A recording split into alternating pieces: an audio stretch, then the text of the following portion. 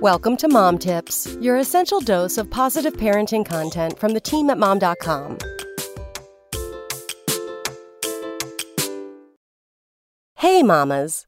You remember having a newborn, right? Sure, you say. I'd like to challenge that. Do you really remember? Or are your memories selective?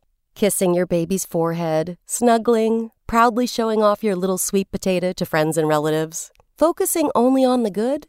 I know mine were, until my husband and I started trying for our second baby. As much as I want another child, a sibling for my daughter, and another angel to shower with love, I've also been unearthing some memories of the newborn and baby stages that I'm so not looking forward to revisiting. The way we sleep. This time around, I've got a crazy idea. How about I put the baby in a crib right next to my side of the bed? At this point, I'm going to do whatever I need to do to make sure I'm getting as much sleep as possible. And if my bedmates don't like it, they can go out to the couch because I'm the one doing all the work here. The way they eat. You're not going to irreversibly damage your child by giving them formula once in a while, or even all the time. When I went back to work, I pretty much dried up because I hated pumping on the job so much. I had to give my daughter breast milk I'd already frozen, plus formula. And guess what? She turned out fine.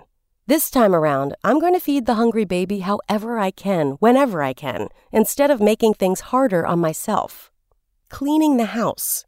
If I have a newborn, I'm not doing the dishes every day. I'm not doing everyone else's laundry. I'll help when I can, and I want to help. But having a clean house is going to be pretty far down on my list of priorities. And if anybody has a problem with that, hey, hubby, they can get up and take care of it themselves.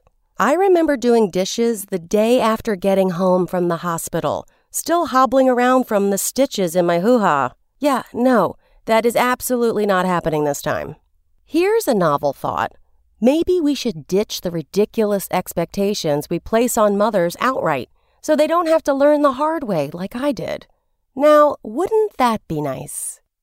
Come back tomorrow for more mom tips.